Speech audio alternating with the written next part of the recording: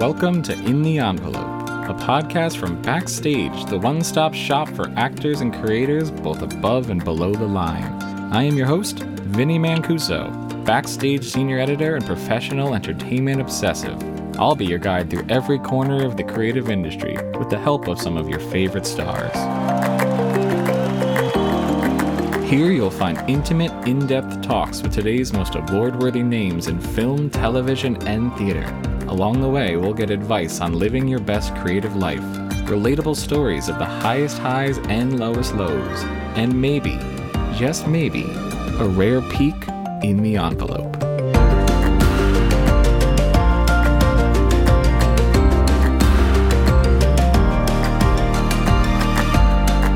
If I make a mistake on set, which I often do, I don't feel shame at all. I expect people to give me the right feedback, to be like, this sucked, I'm looking for it more like this. And I'm okay hearing that because no one sees the one that sucks. But that takes guts because I have to fail in front of my crew. I have to fail in front of 3 cameras. But I'm not afraid to do that because I'm just searching for that one gem that's gonna be there.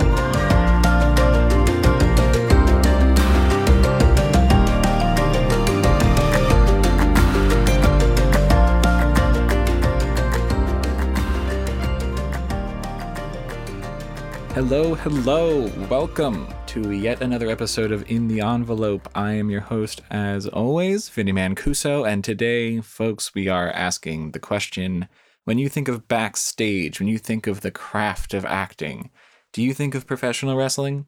If not, we are here to challenge those preconceived notions. And when I say we, I do mean me and today's guest, John Cena. I'm so excited that John joined us literally in between wrapping one movie and then hopping on a plane for the next Fast and Furious movie. The guy does not stop. I love the guy. I've loved the guy since I was, 10 years old, ordering WrestleManias in a New Jersey suburb. And I think by now the world knows that he is a grade A movie star. But I still think this conversation is going to surprise a lot of people. If you can walk away from this episode without respecting John Cena, not only as an artist, but just respecting his hustle, respecting his humbleness, I don't know what to tell you, so I'll let him tell you. You can't see him, but he is here, John Cena. This podcast is, of course, brought to you by Backstage, the #1 source for actors looking to get cast. That is probably you. If you're listening to In the Envelope, there's a pretty good chance you're an actor searching for your next gig. Friends, wonderful listeners, I've got some good news. Backstage is offering 30 days free just for you, our In the Envelope audience. 30 days, totally free. I'm a podcast host. I don't do math, but I do know 30 days for $0 is a pretty good deal. All you gotta do is head over to backstage.com/subscribe and enter the code word envelope at checkout, and boom, you have access to thousands of casting notices posted and updated every day. It's all totally filterable. Are you bilingual? Can you dance? Can you juggle? There's probably a gig in there for you somewhere. Just upload a headshot, start applying, and get that dream going. A lot can happen in 30 days, trust me, but first, you gotta subscribe. Get to it.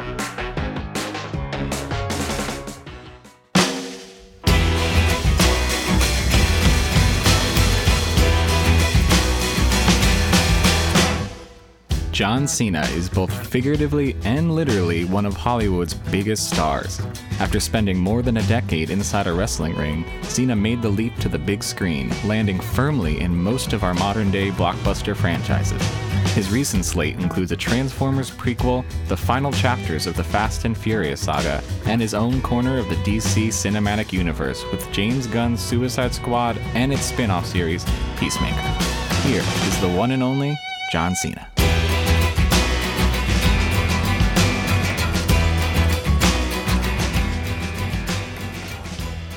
Thank you so much for taking the time. I'm very, very excited. As someone who, honestly, I ordered, I believe it was WrestleMania 21 as a youth. I cannot believe I'm currently sitting in my podcast studio, which is just my walk-in closet, and talking to you over Zoom. It's it's one of those surreal moments that I kind of can't really, does not feel like reality. So that's where I'm at. That's a nice thing to say. And perspective is everything. You say you watched WrestleMania 21 as a youth, and that certainly makes me feel a little bit seasoned right Yeah, now. I didn't want to give you No, I'm an just messing exact with you. age, but But that truly is fantastic. Thank you. of course. Can I ask what you I guess cinematic universe you're in these days? I feel like you've been franchise hopping for the past, I don't know, 5, 6, 8 years recently. Where are you, what world are you currently calling in from? I just finished my little piece on a movie called Acme versus Coyote that they're filming with Will Forte out in Albuquerque, New Mexico. And I have 2 days at home, and I'm literally going to do this interview with you and then pack my bag for London to get fast. I don't know why their marketing hasn't picked up on this, but we should fast 10 our seatbelts. Exactly. I mean, thank you so much. That should be the title. I feel like if I could get you to talk to somebody in production to get to work that up the ladder, that'd be great. I'd really appreciate that. You just heard me say it. I say we use your platform. Let's start yes. Everybody on the trend of fast 10 your seatbelts. Finally, I can use my platform for some good, get the message out there, change the world. I this is the backstage podcast, so I cannot wait to talk about, Fast 10, Peacemaker, all your current projects, but we're also very interested in the whole journey, the A to B to C, how you got to this place. And for you, when we look back, I was just sort of looking through your history, and I was going to start in the wrestling ring, but something I saw that I thought was really interesting is that you graduated with a degree in kinesiology. Yes. Which is the study of body movement. Yes. And I thought that was really interesting because I feel like you're a very graceful on-screen presence. You're very, very aware of your physicality. You're very aware of your size, how you move. And I'm wondering if there's a through line there. Did you graduating with that degree, did that propel you through your career? Is that something, are you using that knowledge still to this day? Amazingly enough, I've never been called graceful in my life. So thank you. It's the first time for everything. I really got to a point where I tried to early on apply my degree in fields like that were direct connections. I tried to get a job in the fitness industry, in strength and conditioning, and I just came up short in every avenue. And then when I was introduced to sports entertainment and WWE, it was a way for me to remain athletic. And the reason I chose kinesiology is because I loved working out and I wanted to go to college to play football. And I knew I wasn't going to do anything after that, but I at least wanted to get my 4 years of playing football in.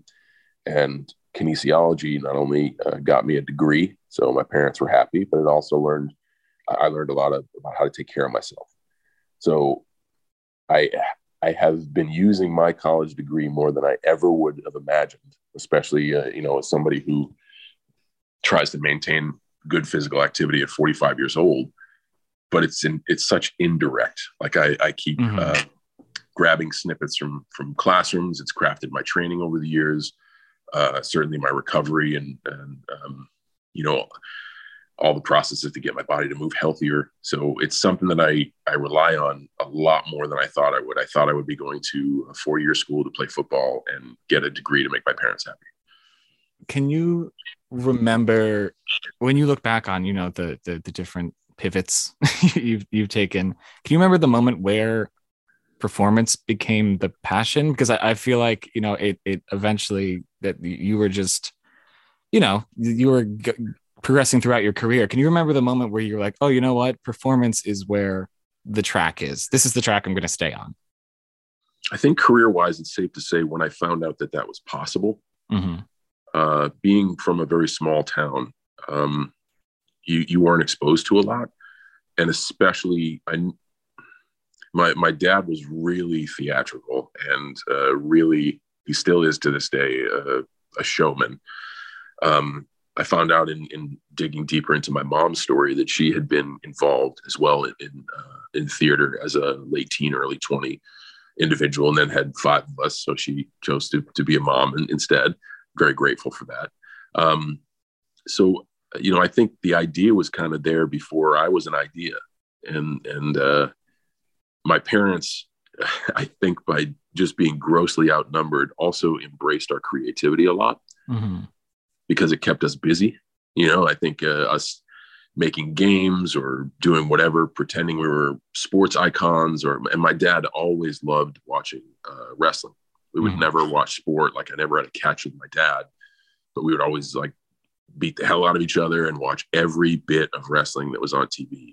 AWA, NWA, WWE at the time, Gorgeous Ladies of Wrestling. I remember being able to stay up late to watch Saturday night's Main Event, Gorgeous Ladies of Wrestling. So that was always a through line. I did one piece of drama in high school called That Championship Season, and it was pushed on me, and I'm very grateful that it was, by a teacher named Whit Wales. And he took a bunch of unlikely performers and turned them into performers. And we did a very small side stage show for 20 people. And he kind of saw something in me at an early age that I never revisited until, I kind of made my way in the WWE. But I got a taste of that. And I've always wanted to bring people together. As a team captain, I was responsible for getting the team motivated. And that could be between, giving them Braveheart type fire up speeches or doing something absolutely foolish to get them to laugh through double session practices. So I always kind of had the bravery to try and fail at those things. I don't want to say I was any good, but I always had the bravery to at least try. And then when I found out right before I was going to join the Marine Corps, I kind of was out of options and wanted to stay in California. A friend of mine said that he was training to be a wrestler. And I had fallen back in love with sports entertainment, with the Monday Night Wars. We talked about it often, and I went to go train. And the rest is a weird journey of pivots. Yeah, I love that you mentioned, how your dad not only fostered creativity, but he loved to watch wrestling. Because it's something a memory I have is actually from watching the what I mentioned, WrestleMania 21. Is I was watching it with my father, and he's a theater teacher. He's his entire life he's been in the theater, but he had that sort of hang up on professional wrestling that a lot of people do. And I will never forget him turning to me, and he's just said, "Oh, it's theater. Oh, it's just theater." That realization that it's performance in the round. And I'm wondering if you had to have that moment where that kernel of performance that you were given in that original high school performance, did you have a moment where you were training to wrestle and you said, "Oh, you know what? This is just theater. I'm just projecting like I did before into a new medium." Actually, for me, it was a lot less professional. Like I had wrestling leagues with my brothers in our basement, and like we really enveloped our personalities and characters. There's an iconic shot of me holding a paper championship belt that I've made for myself at a very young age. So I think if I had to professionally connect the dots, because it wasn't really on my list of like aspirational things to do, I think my story would be different. But it was because I got to do what I was doing as a kid anyway for free, and they were paying me for it. And I really didn't want that to end. So that's what, I really, really enjoyed it. I was doing it anyway. I was into it anyway. I was working for then, in 2000, what I believed and still believe is one of the greatest companies in the world to work for. And I just thought it was a dream come true. Like, this isn't supposed to happen to someone like me. So I just, it became my football. I was really obsessed with playing football. And a lot of that was maybe, you could search for maybe parents' approval or people I looked up to. I wanted to show them that I could, but either way, I put my heart and soul into it. And this became my new football. And suddenly football was just an afterthought, and it became, my path and essentially my family. It's interesting because you mentioned that sort of unreality of I can't believe this is happening to me. This isn't something that happens to people. And you mentioned, you said the words, I don't want this to end. Is that sort of still the drive all these years later? Is the drive from one job to the next, like, I can't believe this is happening to me, and I need to make sure this does not end? So that perspective has changed a little bit. The gratitude has not.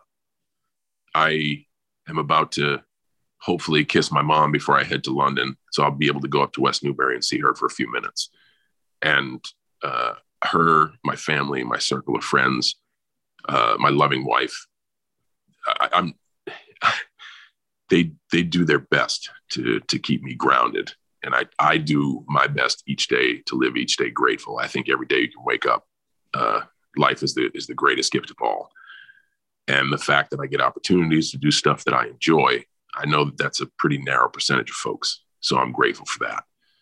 I think me not wanting it to end as a young person was, I don't want this to end prematurely so people can't see what I do. Mm-hmm. So I don't give this my full chance.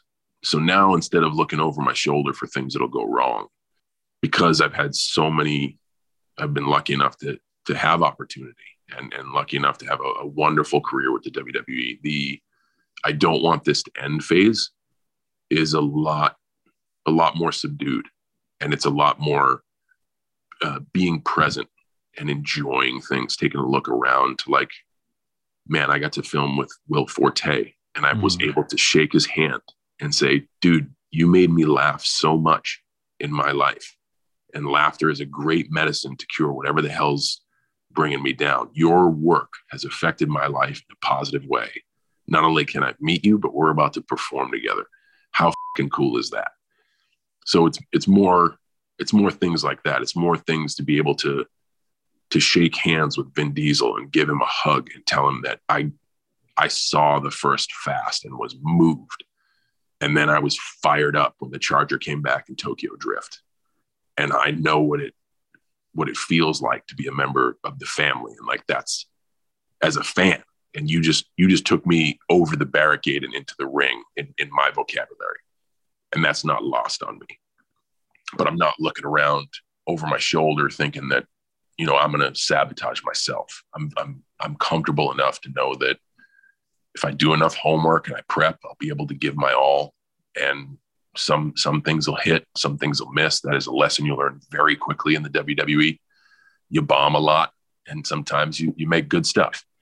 And you got to be able to move forward and always keep moving forward. I just think as a young performer, it's maybe because I was underqualified. I didn't come from the independent circuit. I also wasn't the best athlete. Keep in mind, my graduating class was Randy Orton, Brock Lesnar, Shelton Benjamin, Dave Bautista.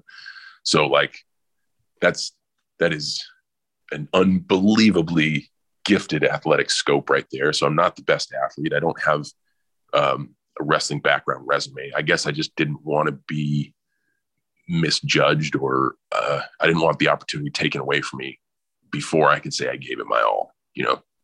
Yeah, that makes total sense. And when I look back on when I was just sort of charting your evolution through these things, so I think the fascinating thing is that the character, again, air quotes, the character you're probably most recognized for is, again, air quotes, John Cena. I think it's fascinating that the character you played shares your name, but it's a character. So I'm very curious how I don't even know how to put this, how you have dealt with that over the years, how you've separated the fact that you're playing a character, but that character is named John Cena, but that's not you, John Cena. Well, so it's gone in phases. When you're starting out, you don't care. You want as many people to know as possible. And I started out with a very clearly defined hip hop persona, and everything that I did, from, you know, battle rapping kids in parking lots to local radio promotion to any event you saw me at, to my personality in WWE. If you saw me in an airport or a hotel, like, you saw the John Cena on television. And then your schedule gets busier and busier, and you don't yet have the wisdom you do towards the middle and the end of the journey. And there, at least for me, there was a point where I thought I was entitled to lead two different lives. Mm-hmm. I thought I was entitled to be left alone. And we talked about gratitude earlier. I'm so grateful that period was brief. It was, I'm confident in saying it was probably less than 12 months. And then I came to the realization that no, this is the trade-off for being able to be in something that is a dream come true. But I approached every individual reaction or interaction with respect. If someone were to treat me disrespectfully, I would treat them with that respect, hopefully to give them a sense of awareness of what's going on. A great example of this was when this happens often when people ask you for pictures in the bathroom. Mm-hmm. This is a tough one. So it used to be I used to be a little more abrasive because I just couldn't understand why people couldn't understand that it was a bathroom.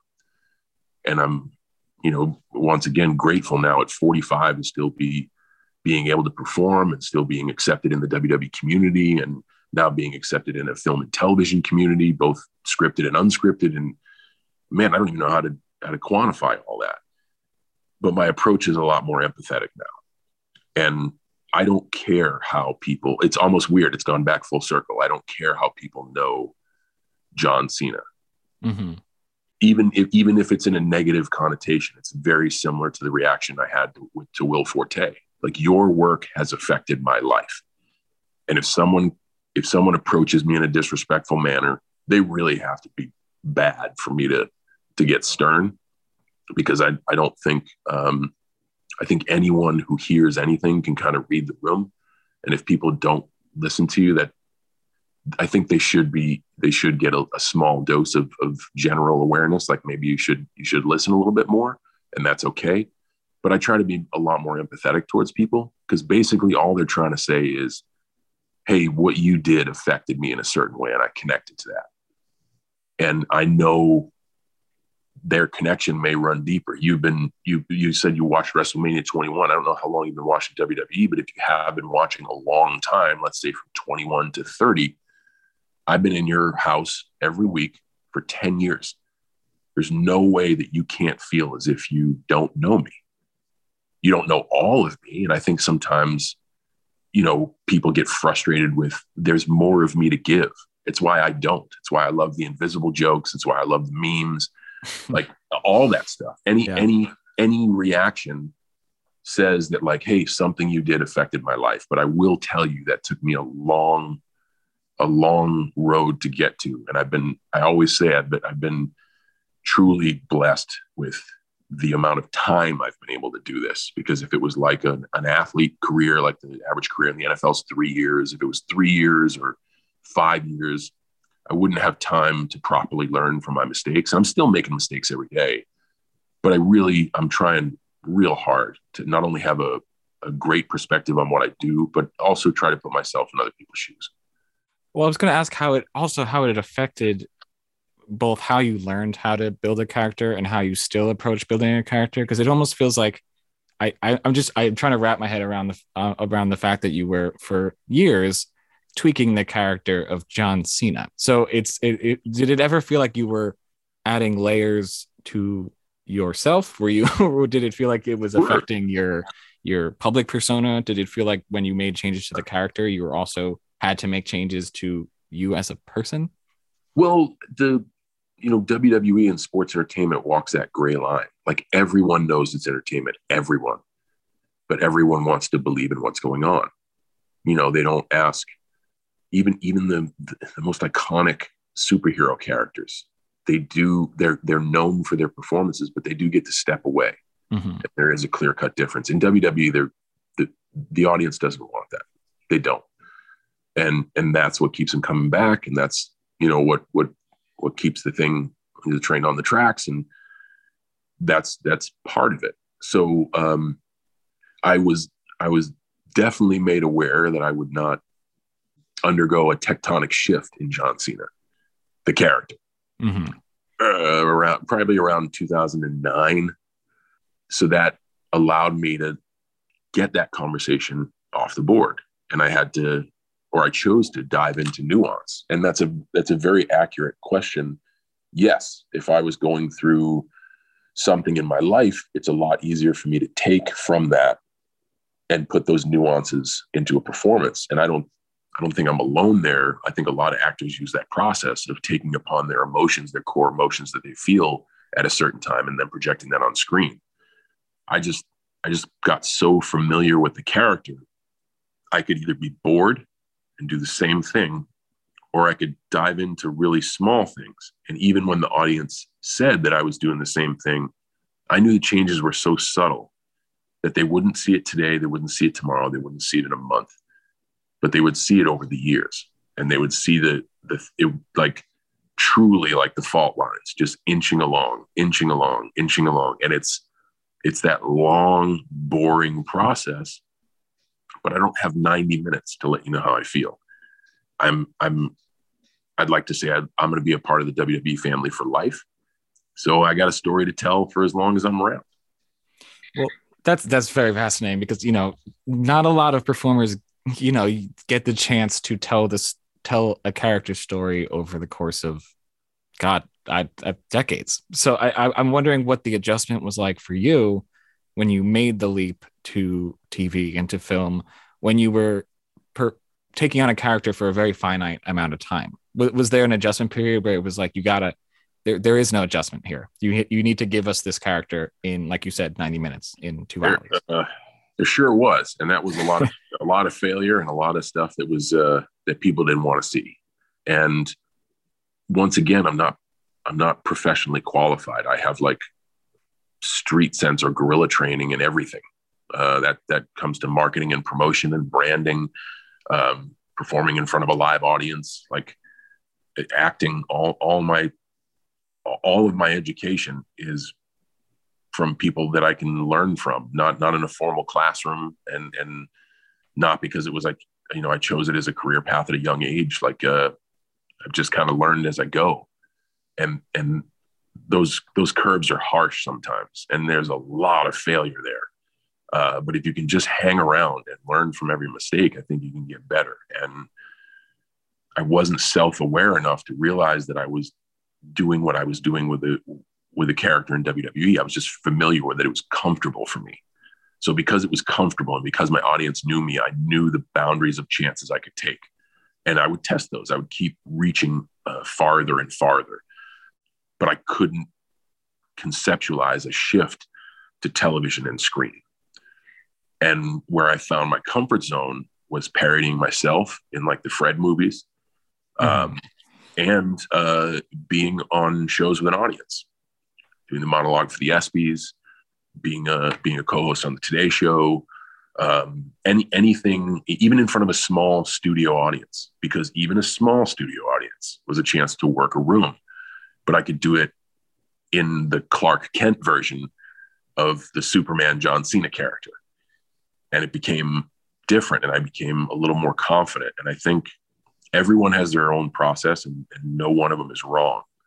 But for me, I think the greatest strides I've taken have been: be confident in your abilities. You have had the chance to say no to this at one time, and you've said yes. So you are committed. Mm-hmm. Be confident to the people around you, because they're there for a reason, and trust in them that they don't want to do bad, because very few of us want to get into something to do bad at it. So if you lean on the folks around you and you can learn from the folks around you and you're confident in yourself, if I make a mistake on set, which I often do, I don't feel shame at all. I expect people to give me the right feedback, to be like, this sucked, or I'm looking for it more like this. And I'm okay hearing that, because no one sees the one that sucks. Everybody sees the good one, or the one that they feel is the best one, the most passable one. So, but that takes guts, because I have to fail in front of my crew. I have to fail in front of 3 cameras. I have to maybe waste some time or take some more time. I have to fail in front of my castmates and all the people behind the camera. But I'm not afraid to do that, because I'm just searching for that one gem that's going to be there. And so many things from the WWE have helped me. That was the one thing that hurt me, being so comfortable in one character. But so many things have helped. The WWE is a giving business. You cannot be selfish. You are only as good as the person you're in there with, or the people you're in there with. And by the way, the crowd is one of those people. So you also have to give to them. We as fans have seen so many matches where the crowd is going bananas, saying nothing to do with what's going on in the match. And the performers aren't recognized in the audience, and the audience tunes out. And then there's silence and nobody's interested. And these guys and gals could be killing themselves by the physical things that they do, but no one is interested because they didn't give. They weren't giving enough. They were too selfish. I want to do the things I want to do, and you guys are going to pay attention. That's not how the industry works. You go out there in front of 10,000 people and they have energy and you have to give, and then they give back, and then you give more, and you give back, and then somebody else comes out and there's a match, and it's all being able to just give. And that taught me that it's okay to give, and it's okay to let other people be great, because if other people are great, you'll also be great. So when you mix all that stuff up and add just a sprinkle of a little bit of wisdom that I've gotten for failing for 20 years now, I feel just much more confident when I undertake a project. And I also think it starts with the fact that I say yes to it, which means I know what I'm getting myself into. It's just very fascinating to hear an actor talk about how you still don't feel professionally qualified for things, because it is just, the learning never stops. I think that's the lesson that most people bring to this conversation is, the learning never stops. I'm curious, at what point do you feel comfortable, do you feel like you've got something down, whether it's wrestling, acting, a specific role? What makes you feel like, okay, I have this, I know how to do this, I said yes to this, and now I'm glad I said yes to this? Well, as a storyteller, I think for me, it starts with excitement of the story. And that's why I won't say yes until I read it.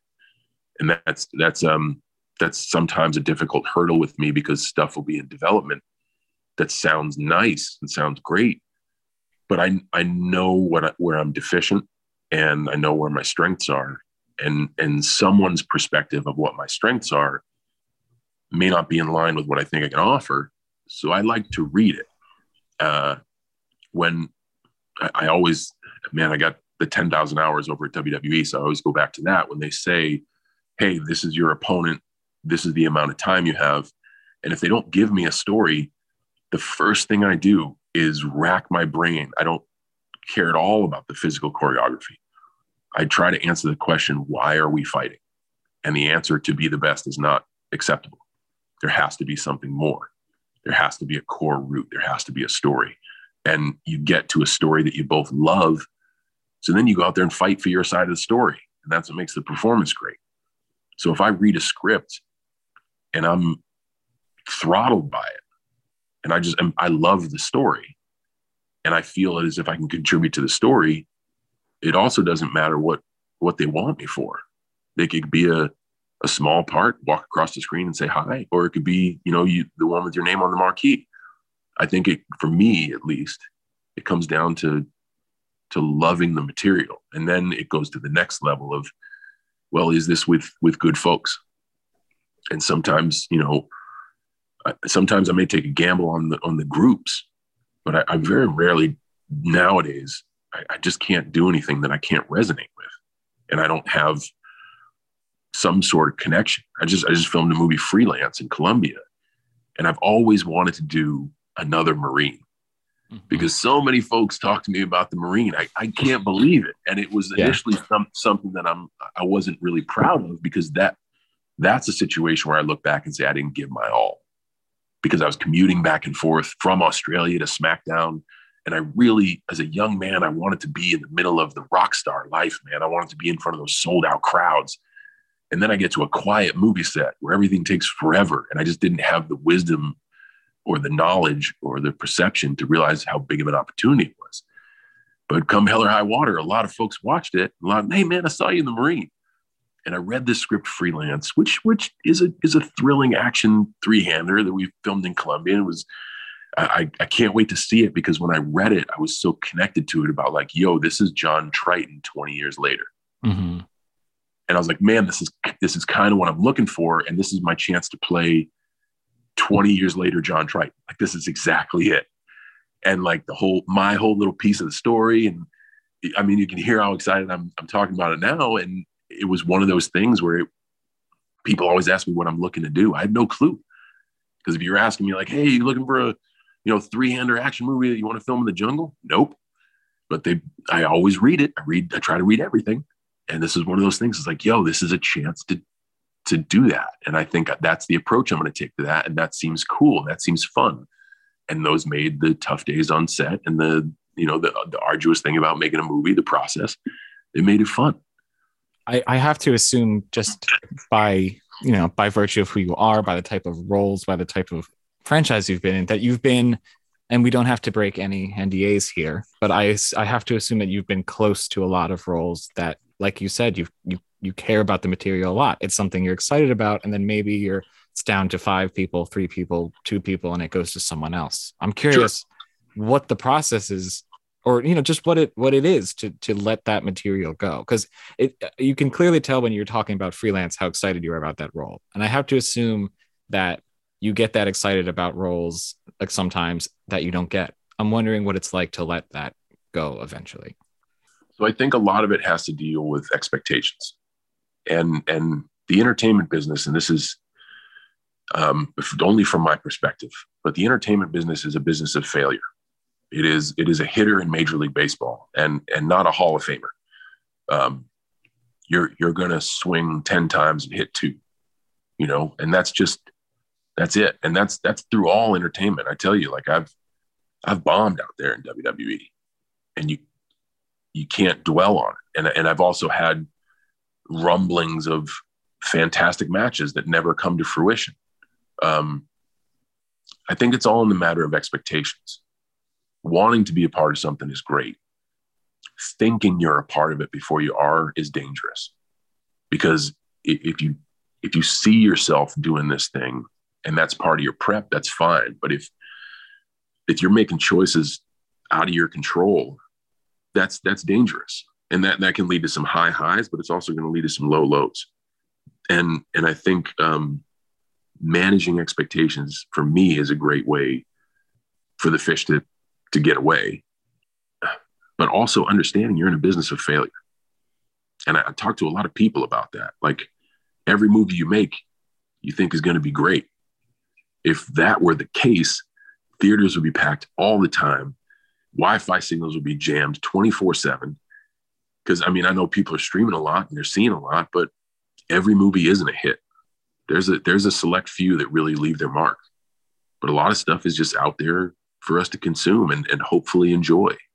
So you gotta, when you get it, you gotta love it. You gotta give your all to it for sure. Or else you look back at the Marine like me thinking, man, if I'd only, and we're talking about something, 15, 16 years ago, 20 years ago. And that was my takeaway from that. Invest everything into what you have. That's why, insurance plays a role, but that's why I don't bounce back and forth anymore. Because I wouldn't want to do that to the WWE audience. I was fully committed to them for as long as I could be. And I think that they appreciate and respect that. And now I'm trying to learn a new craft, and I'm trying to get comfortable in a new craft. And I can't split atoms, because all things are going to suffer. My wrestling would suffer. My performance would suffer. My performance on screen would suffer. And in trying to do everything, I'd do nothing at all. But in letting material go away, I think, for me at least, I think a lot of it is about expectations. You don't want to coach yourself out of it. You don't want to get yourself in a negative headspace. But I don't think I ever think I have it until I have it. It doesn't make me give any less. I just think it keeps it realistic. And for the, it's incredible, because the amount, like I mentioned this at the beginning, that you just feel like you're hopping from franchise to franchise, and you're hopping from gigantic set to gigantic set. I'm curious what the creative constant is between every gigantic movie you've ever done. Because I feel like, because I've seen franchise sets. I know they can look like a small army, and they don't, on the outside, they don't look like something that's very personally creative, even though there's 100 different people doing 100 different creative jobs on it. I'm wondering what the constant is for you. What's something that the best big sets have in common that make them run correctly? Same as the small sets, opportunity. It's an opportunity for you to perform.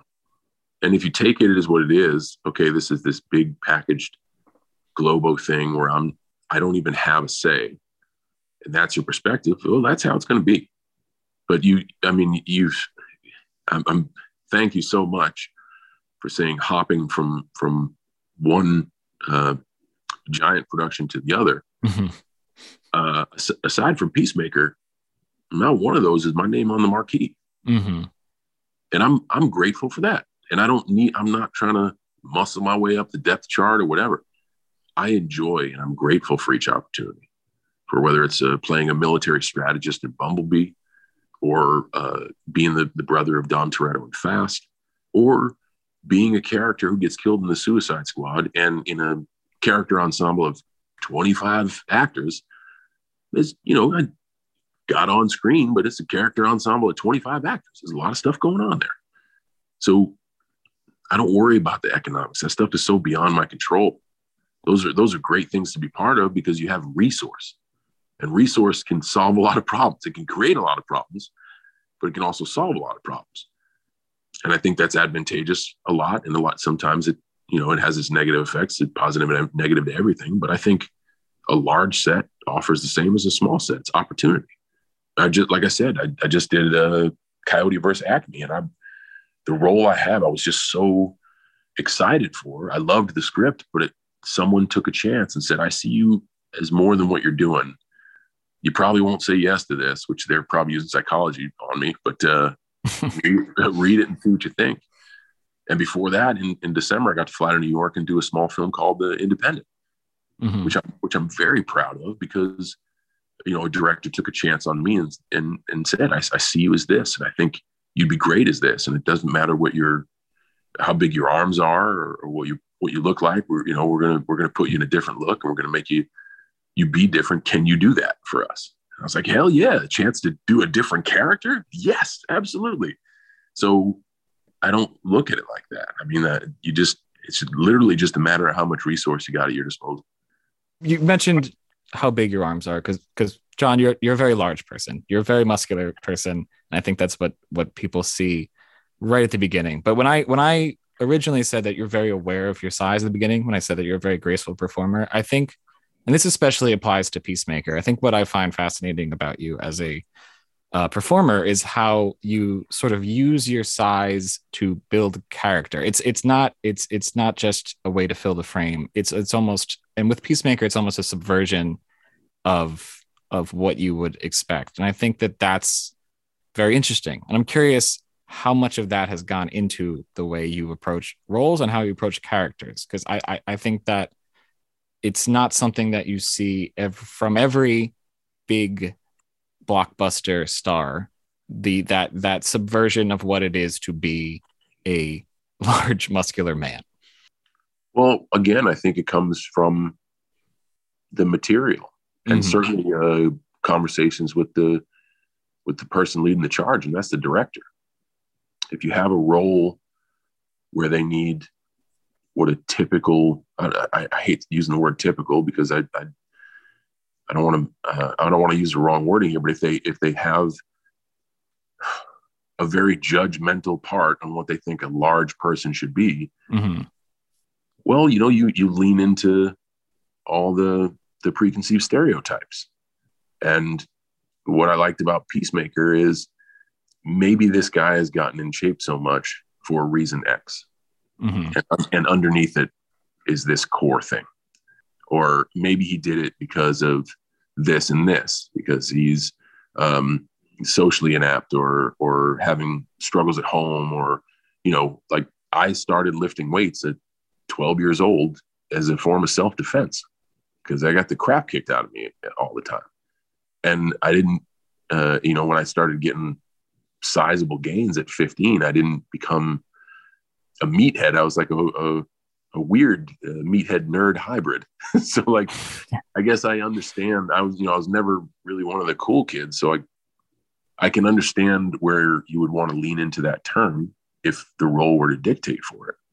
But it's not who I am as a human being. It's not what I strive to be as a human being. I know time is undefeated, and my physique is going to fade out. So I love being active. I love working out. It's part of the fabric of my life. And as a byproduct, you look okay, you move okay. That's all good. But I think if you can get to the why, I think that's special. And a lot of times you can add dimension, even in a small character, like the one in Trainwreck. Mm-hmm. It's, I think that was originally written to just be a physically demanding scene. So you needed a physically imposing person to execute physically demanding sex. But then when the small amount of dialogue that was in there, I got to the why. Well, why does this person want a committed relationship? He spends a lot of time at the gym. He spends a lot of time around his male friends. Maybe he wants a committed relationship because he really isn't sure about who he is from a sexual perspective and is trying to follow those paths and trying really hard, but maybe he's broken on the inside, or maybe he is something he's not. And a whole vast array of comedy or potential comedy comes from just that one idea. Like, why are you doing this? Why are you talking? Why are you so upset that this is a breakup? And that's just one angle to go. You could attack that from many different angles. But why is Peacemaker such a dick? Because he feels he needs to be, because that's the corner he's painted his identity into. And he really isn't. And he really is someone who really wants a group of people to love and to love him back. But he has to be a dick because that's the way it is. That's the way it's always been. That's the way he can show he's strong in front of his dad. There's a lot more there. You can just keep asking questions if you want. To me, that's a lot of my process is get to the why. And if the why is simply, I need you to be big, mm-hmm. That's okay. That's fine, because that's cut and dried. But if you're willing to peel off more and we can get to what the core of why you're so physically fit, then you can have some substructure, and then you can really wow people, because you're right. You can't deny, it's tough to deny a first impression.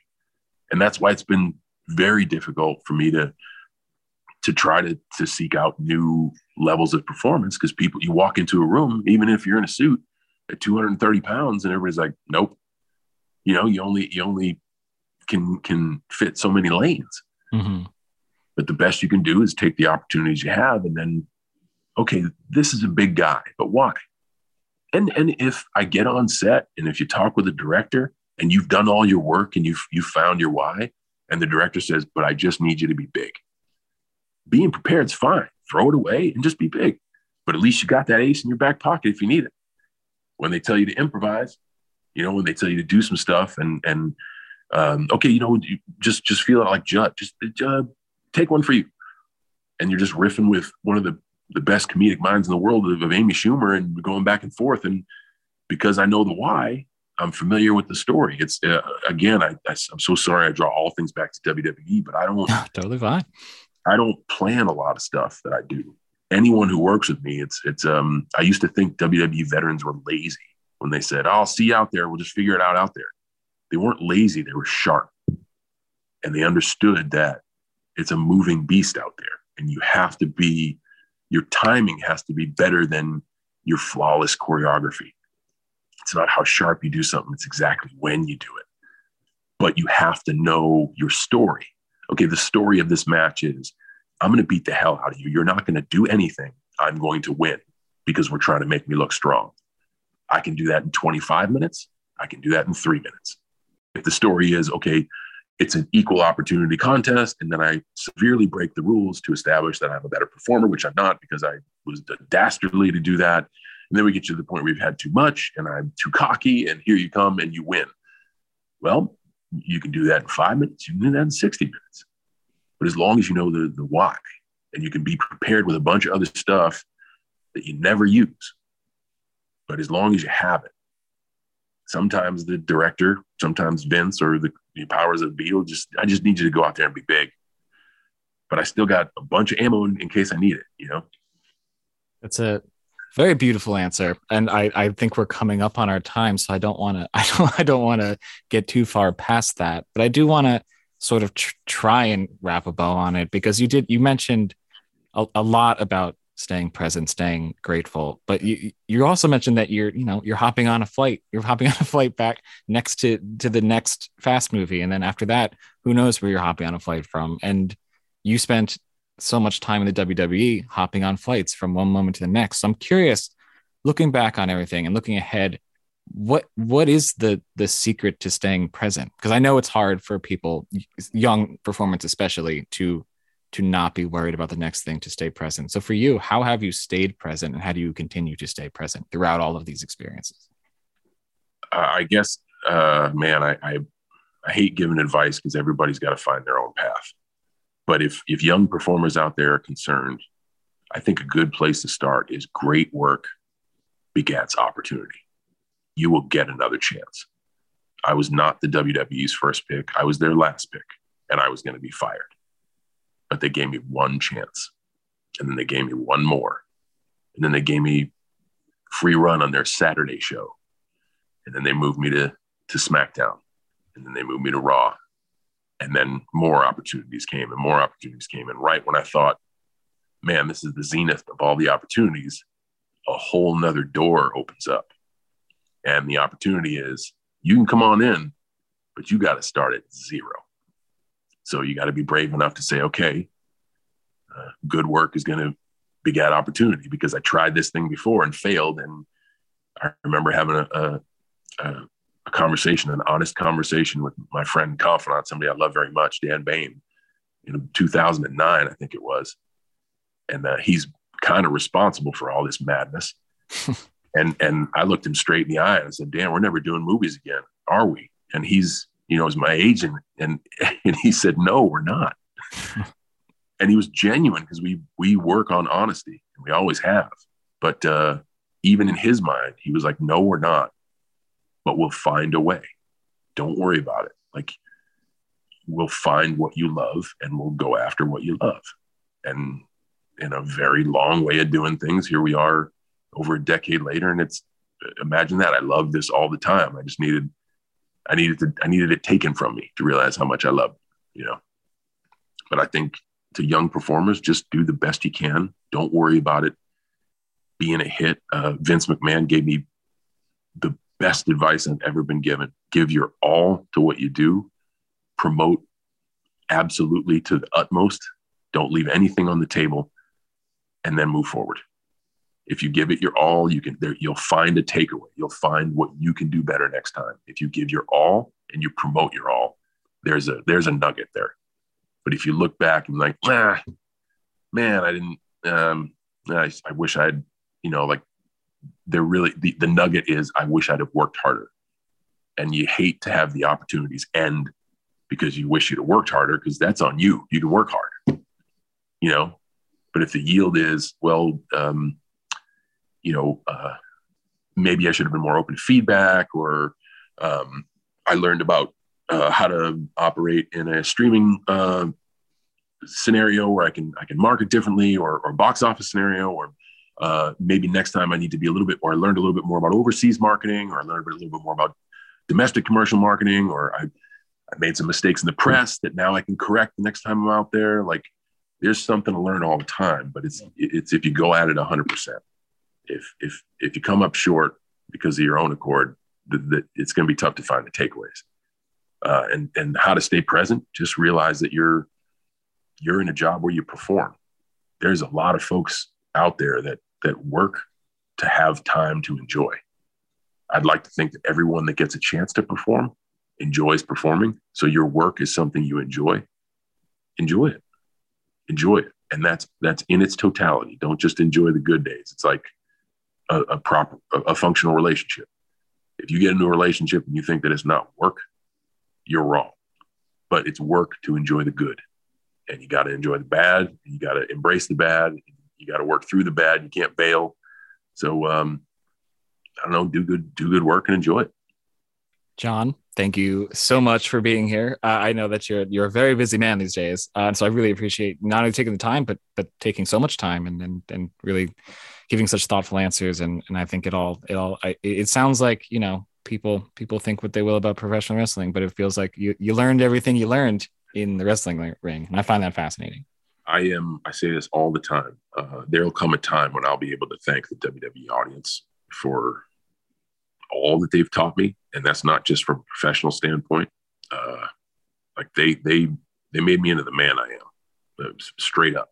And especially in lessons of like humility and failure, persistence, countless things that they never will understand.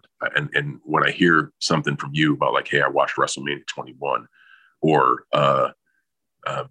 Austin Theory, for example, of like, I watched John Cena as a kid and he's never got me through a lot of stuff. And that's why I'm here now. I don't think he realizes what he did for me. I don't think you realize what you did for me. And it's not just from a professional. I reference WWE in my daily life. It's something I'm forever grateful for because it's made me into the man that I am. Just don't bother you in the bathroom. Just wait until you're done outside the bathroom to tell you that. As long as you're aware that that's what's going on. But a lot of people, when you tell them, they're like, "Oh, I didn't even realize." Yeah. It's like, oh, okay, all right. And I think that's where I'm trying to have more empathy with that going forward. Incredible. Well, John, again, thank you so much. And I do expect an update on the fasten your seatbelts situation, but we can take that off mic. It's a safety measure. It makes sense on so many levels. Yeah. It's a PSA. It's for the greater good. There you go. Incredible. Thank you so much. Thanks.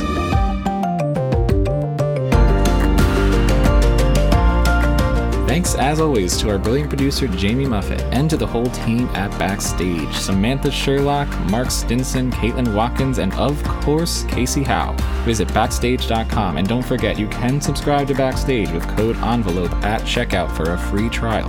100% free, you simply cannot beat that. For more exclusive content, find us on Facebook and Twitter at In the Envelope, and subscribe, share, and leave a comment. Who should we interview next? Let us know. Thanks for tuning in. We'll see you next time for another peek in the envelope.